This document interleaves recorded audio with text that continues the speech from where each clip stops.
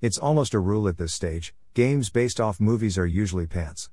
It's not a strict rule, but it is fairly consistent.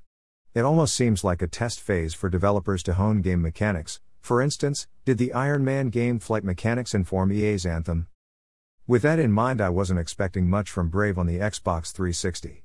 God bless backwards compatibility and games with gold. I loaded it up in an effort to gain achievements during Microsoft's Hall of Fame campaign in 2020. I'll get straight to the point, you're not going to pour a lot of time into this one. I rinsed it in around 3 hours, and that was even watching the cutscenes and exploring each level to the fullest. Our heroine is blessed with a sword and a bow. There's really no need to ever use your sword. You can go whole levels with just the bow, and Xbox even reward you for it. The style is cute and colorful but still loyal to the film. This would make an enjoyable addition to any Disney Gamers collection. It was enjoyable and not too challenging is the point. It's short and sweet. Achievements come thick and fast, which is exactly what I wanted from this game.